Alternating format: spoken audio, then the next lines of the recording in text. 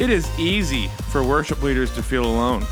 There is tremendous pressure on us each week to perform, to lead, and to help direct an amazing experience of worship and connection to God. But it's so overwhelming. There's no place to go to talk through these unique challenges worship leaders face. Welcome to the table.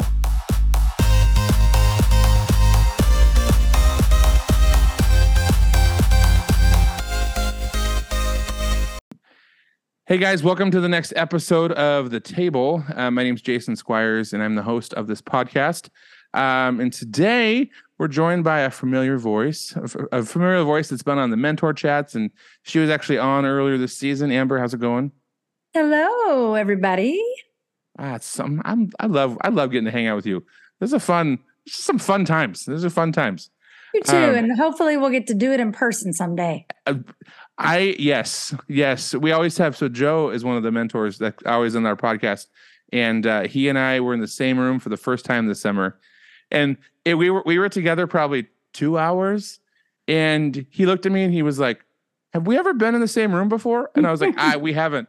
We've known each other for a long time, but with Zoom, you just kind of forget that we've never actually been in the same place."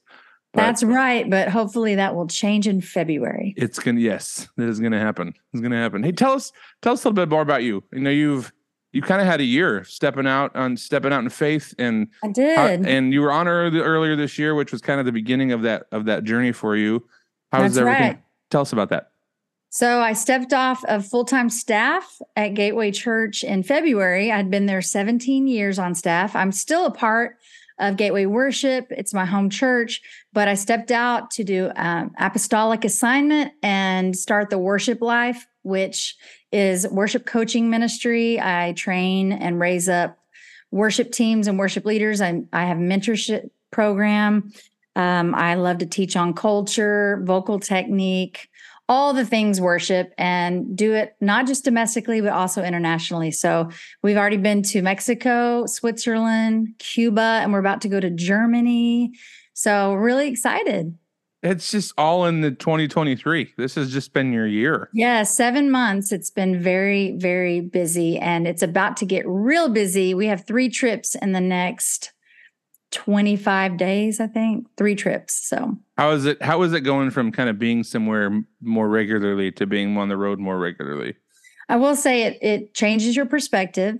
Yeah. So when I do come back and I lead at home, man, there's just a fire burning inside, because when you travel and get to experience different cultures and see what God is doing around the world, you really appreciate some of the freedoms and things that we have here in the United States, and just not to take things for granted. Yeah. And also just the hunger that's around the world. I just encourage and instill that in the team here at home and say, hey, let's not lose our fire. Let's not lose our purpose and the why behind what we do. So it's a good perspective shift. Well, this is great, because it's this whole month we're talking about leading worship in different places. And we're talking about, earlier this month we had Yancey on. She was talking about leading worship with kids, like what you're thinking about when you walk into a room full of kids. We had another artist, Jonas Woods, on. He was talking about when he walks into a room, what he's thinking about. And before we get into kind of the topic questions, the first question I've asked each person, and I wanted to ask you, is what's the strangest place you've led worship? Strangest place, or maybe not led worship, maybe the strangest stage you've been on, and maybe performed on. But like, we've all done some weird things in our lives. And but like for you, where's a place that's like, this was a strange one, or this was a weird one? Well, I wish I had something like really outlandish out there, like in the middle of the ocean or something. Yeah, but, right. Well, actually on the Sea of Galilee, but that wasn't strange. That was just crazy. Cool. Yeah, right. That was cool. But there's so many, it's hard to pick just one. But the one that comes to mind is that I led worship in a karaoke nightclub in Mexico. Yes. With no air conditioning in July.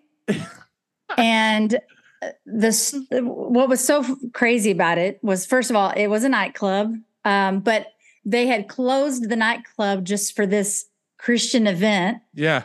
But yet they had the disco ball and everything going and the smoke, but it was so hot in there, and I was playing the piano and leading that my mascara was just like running down my face, and it was like burning and stinging my eyes. So I just kept wiping my eyes, and then I looked down and they're black, smudged all over the keyboard, sweat. We were all dripping sweat. And but I do remember it was a powerful night in God's presence. But was the strangest place that I've ever led worship. That's amazing. Yeah. Oh, that's so good. I love that because it's just you look down and there's black all over where'd that black come? It's on my hands. I can't get it. It just smudged everywhere. And it was just funny because afterwards we were like, oh, we needed to sing the Macarena or do a karaoke song because of the environment. It was just perfect for it with all the strobe lights and everything. Yeah. Oh, that's amazing. Now let's talk about this. So as you kind of travel around in different cultures, not just, excuse me, not just here in the US, but different cultures, how does the audience in the room and where you are affect how you prepare to go lead somewhere? Well, I usually have several things that I consider when I'm preparing to lead worship. But let me first say this, that when I mention these considerations, it's not for the purpose of like people pleasing or, fear of man, but it's solely for me, it's for the purpose of building a bridge to connect the congregation to their creator and hopefully help facilitate an authentic encounter with God. And so these considerations are so that I can do that and do that well. Because you're never going to please everybody, and that should never even be your aim. And with all these things that I'm about to say, I would say first and foremost, with all of these, you have to invite the Holy Spirit in to your preparation and let him give you wisdom and direction. And so I think about the age of the participants or the congregation, because sometimes it's a very age specific service that I'm preparing for. So is it a students or a young adult service? That might not be the best time to do a bunch of hymns or choruses from the 1980s, right? Yeah. But like I said, I'm always inviting the Holy Spirit in, and there are times when I feel like I am supposed to maybe bring in one older song, but I'm always aware of the generation that I'm ministering to. Is it a more seasoned, older crowd of senior citizens? That might not be the best time to do I Thank God by Maverick City or Hillsong Young and Free, right?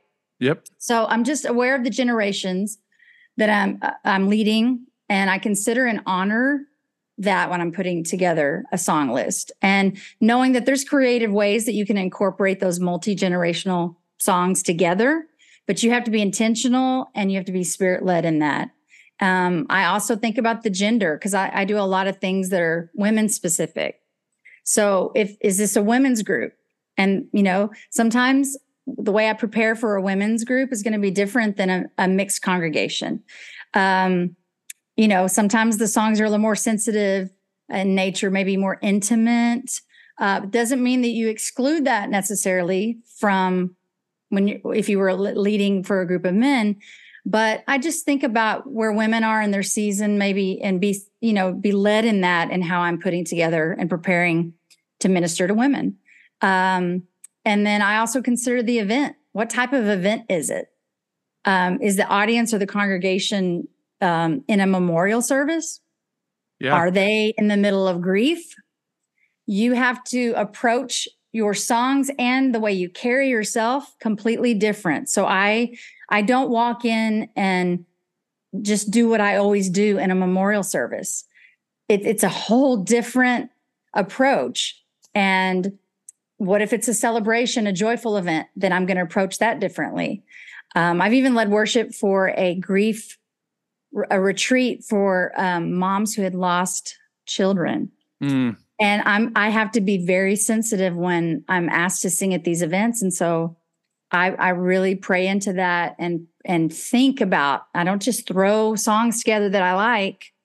I think about the atmosphere, the environment, and what I want to sing over them because of what they're specifically going through. 100%. I led worship at a church a while back that had recently had a fire go through their town and like burn a lot of the town.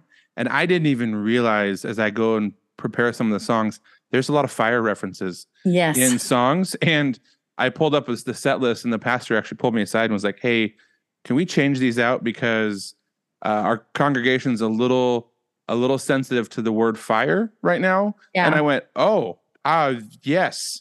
Like I'm sorry, I didn't even think about, it's not talking about the same thing, but it's bringing up emotion that he's like, if we could not do that right now, that would be really helpful. And I was like, that's great. So right. And I think some people are like, oh, well, but I think, like I said, I prefaced by some people think that's leaning into, oh, we're catering to the people or people pleasing. But I think there's a balance there of being sensitive, because remember, we want to limit distractions. Right. And we want to honor and respect the house that we're in, because when I go to other places, I want to honor them. That's not my home church. And so I also consider the type of denomination it is, because I lead at many different denominations, and the culture. So is there a specific language that they speak? Can I incorporate that into the song list? The first time I ever led for a Spanish service, I think I was so nervous, and I felt like the first service didn't go well because I was so insecure about it that I just tried to reach in my little bag of, tricks and go, well, I'm going to pull out an English song because that's comfortable for me. Yeah. And I wasn't led in that, but I did what was comfortable for me. And I did it out of fear. And I sang an English song at a completely Spanish congregation thinking, oh, they'll like that. It fell flat. And I just realized I was making decisions out of fear and trying to do something easy, but that's not what God had for the people. And I learned my lesson in that moment. And also, is the culture conservative? I have tattoos. So I always ask, are tattoos okay? I ask about their dress code because I don't want to offend. I also don't want to be a distraction. So when I go to Latin America, a lot of times I cover them up. Yeah. So it does, it's not fear of man or legalism. It's to honor them because I want them to connect with me. I want them to see that I'm honoring them, because then they're going to be more apt to follow me in worship because I've shown honor and respect to them. And 100%. Yeah, that is it's so good, because you're rolling into a new place, you're a new face, you're a new person, and you're leading people to Jesus. And so that's not leading people this is my, get in my car that's designed my way and we're going to go this way. Mm-hmm. It's like I'm just a vessel, and I'm here to get on your train and help you kind of get to the place that you're going. And that's right. I love that, because I can still be authentically me. Yeah. I don't have to be someone I'm not, but at the same time, be respectful of where I'm at and the house that I'm at. And I'm telling you, every time I do that, God's favor is on it, and I get asked back. Yep. Because I'm gracious. I ask ahead of time, and we'll talk about this in a little bit. I do a lot of homework. Yeah. I mean, when I'm going to go somewhere new, I do research and I watch online and I see what are they wearing, what songs are in their rotation. I ask questions of their worship leader, and I watch their expression in worship. Yep. And like I said, you still can be authentically you and lead with boldness and confidence, but honor the house that you're leading, and be intentional to connect with the people. I love this. I love it. And now I love hearing worship in other languages. It's one of my favorite things, to do, along an older song. Remember when Chris Tomlin released We Fall Down, and then he did it in Setswana? Like I still love, I've actually led that in English services. You kind of like, deliver that side of it. Cause I just love hearing worship from different languages. Now, you're leading all over the world in different cultures, at different places. You mentioned it a minute ago, like you brought an English song into a Spanish service. Now, are you learning songs in languages of where you're at? Like, how does that look for you? Yes. So I do both English and then I try to do something in the language where I am. Okay. Now that's not always possible, but I will learn a chorus or a bridge of a couple of their songs. Because usually these are planned with enough advance where I at least have a month, 2 months to practice. I actually took German in high school for 3 years. I took German. So it's been a long time, but like going to Germany or Switzerland, I asked them to send me some songs that I know in English, but send me the chorus in German. And I incorporated that. I've done some messianic services where it was part English, part Hebrew. And what I do, and I do my homework and I put in the effort and the work. So if I don't know how to pronounce it, I find someone that I know who speaks Hebrew and I have them send me a voice memo with the speaking it and then singing it phonetically and then I write it out phonetically and I learn it and I just practice it over and over. And, it's part of the honoring by putting that effort into singing their language.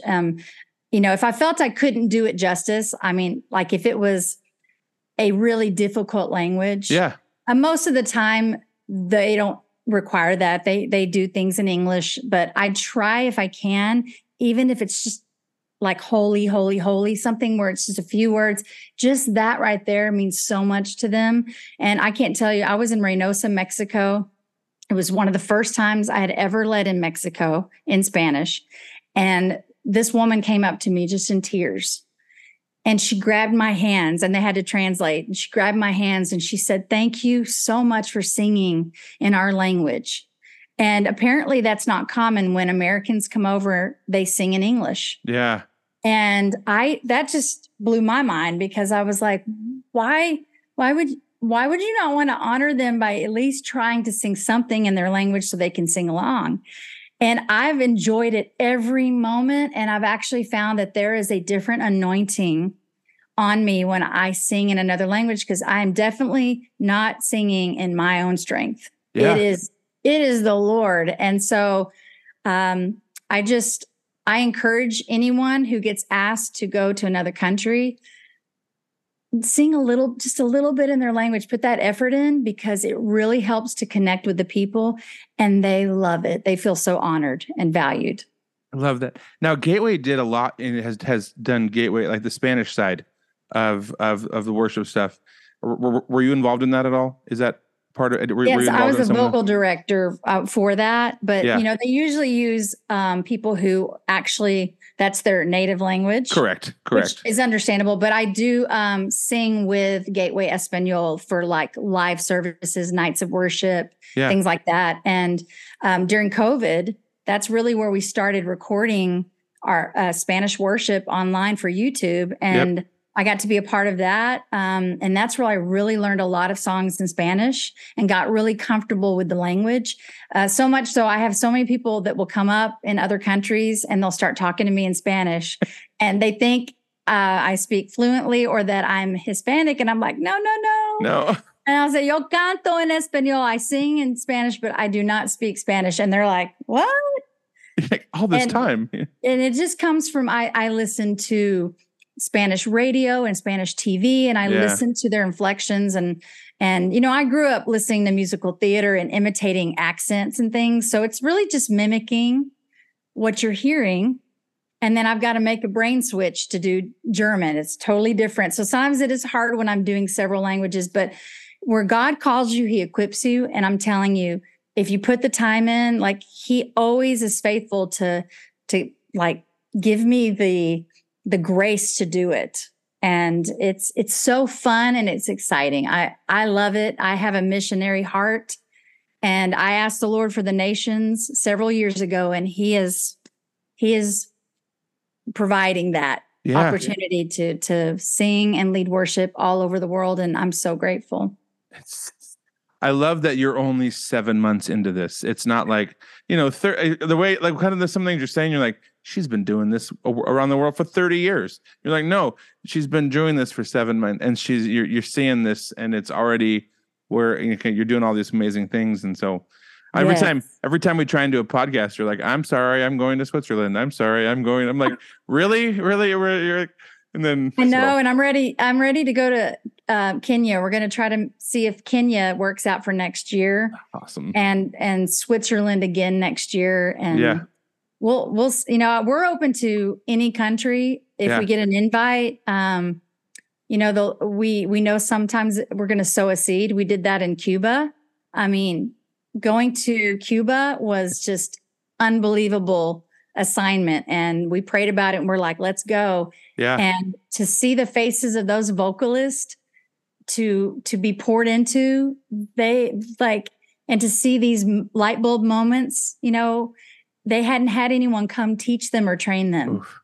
And so like I said, when you travel around and you go to other countries and other cultures, you realize how much we have as far as resources here. You can just get on Instagram, and every other post is worship training, a worship podcast, and they don't have access to all that because of the internet and things like in their country. And they don't have people having conferences over there and people training. So I was so honored to get to be a part to pour into them. And so I'm ready for some more countries. That's awesome.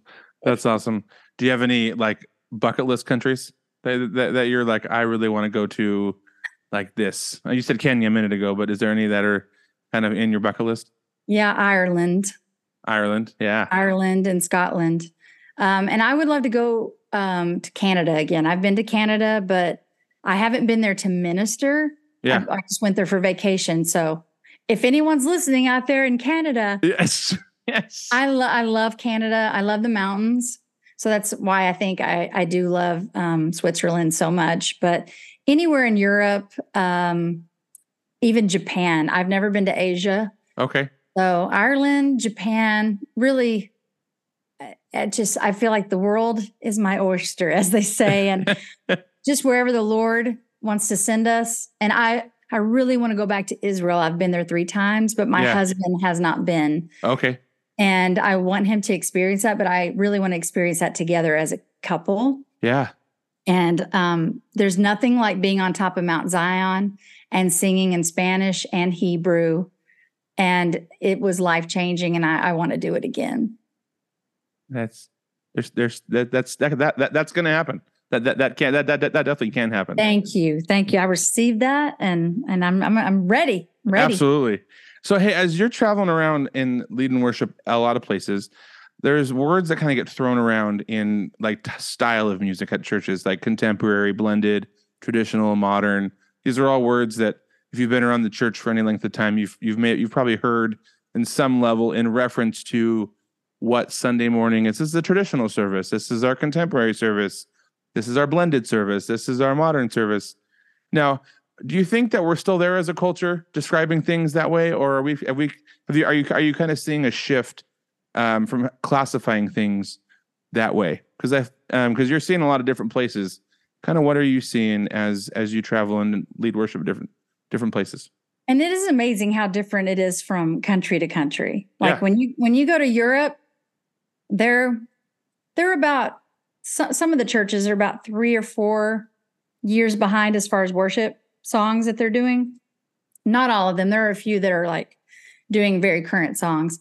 Sometimes Latin America, it depends on what part of Latin America you go to, and they're like doing songs from 10 years ago. So it's really interesting to see the different timelines of where they are. Like I said, it's not across the board, but there are these pockets. And I do see it mostly in conservative liturgical congregations, where they will have a contemporary service and a traditional service. I don't see it as much the other way around, like where there's more a charismatic church. I normally don't see traditional services. It's just one type of service. But I do see a lot of the liturgical churches moving more towards either blended or just one service where they're, because I'm really seeing a shift with even some of the worship music that's been coming out lately. if you notice, like with Charity Gale, that album, man, that brings back some memories, even though it's a new album. But she's got some old school choruses on there. 100%. Mixed with some new songs. And I love the sound of it because it kind of brings back some memories of like revival and those old school services that I grew up in. But it's got a freshness to it. Yep. And so I love it that the younger generation's getting to experience both and seeing that there's a heritage with the hymns and the older choruses from 40, 50 years ago, and that God is a multi-generational God. And so I think the most healthy, vibrant churches are the ones that have that diversity, and they should be multi-generational. And the worship should have aspects of all of that, because I think the young people need to hear these songs that, were pivotal in the day. Yep. But also, show the older generation what God is releasing in the church today, those now words for this season. And I think it's beautiful when you can marry the two. I think the older generation is a lot more accepting of it when you do include both. And not every time, but again, spirit led. So there are times when I feel like the Lord says, do this old song. And I don't question it, because I know maybe my brain's not necessarily going there, but it's the Holy Spirit for that moment, for that service. Do Breathe, or do Great is Thy Faithfulness, or whatever. And every time I lean into that and I do it, you can see it in the room, and there's a shift, and you can see it in the faces of the older generation. They connect with something in the service, and it opens their heart up for the rest of the service. So when you do a new song after that, they're a lot more open to that. And I know this because my mom is 76 years old. She gives me feedback about worship, and I listen to her. And she really is a lot more open to connect when there are both multi-generational, songs from older and newer combined. So I think it's very refreshing that what I'm seeing is a shift in the new worship that's being released. Some of it has an older sound, but with a fresh twist on it. Yep. And I definitely think things are more blended today, because of the generation of worship leaders that are in their mid 30s to early 50s. They're bridging the two worlds, the one that they grew up in with the one they're in now. Isn't it beautiful? It's beautiful. Oh my gosh, I love it. I love it. I love flipping through YouTube and seeing like a church that's like orchestra and suits and a choir and singing a song, and then a few videos down later, the same song. It's like a bunch of high schoolers at an event, and you're like, how are you both? You're both doing the same song, and I love it. And I love, like, on a Charity Gale's album, they have Throne Room song, which is a new song. And then it goes into We Are Standing on Holy Ground. And I'm like, what? Yeah. Yes. And a lot of the younger generation, they don't even know that song. To them, they may even think it's a new song. Yep. And I love that, because for those of us who grew up with that song, it takes us back to a moment, but it's also gives, it shows that again, that multi-generational aspect where God is multi-generational. He's diverse, he's multifaceted. And so I love that when our worship represents that. So good. Yeah. I love it. And as we wrap up today, I always like to wrap things with a food question.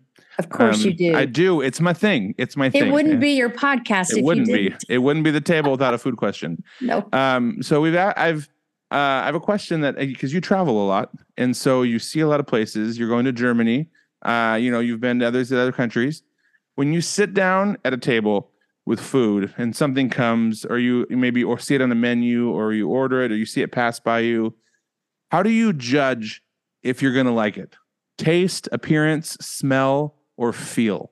Like what's what is the like, are you a person that's like, I'm not going to like that? Or do you try it and then decide it? Or is it, what's kind of what's your way of thinking when have food in front of you? Well, you're asking a person who does not eat seafood. Oh, okay. For this very reason, because of appearance, smell, and taste. Yeah. So, all of the things. It's first appearance. So it usually doesn't matter if someone's like, oh, it's delicious. If it looks gross or it has eyeballs staring back at me, nope. Or it has scales or anything. No. Yep. And then the smell is combined with that. Like if it's fishy or like Brussels sprouts, I won't even eat those.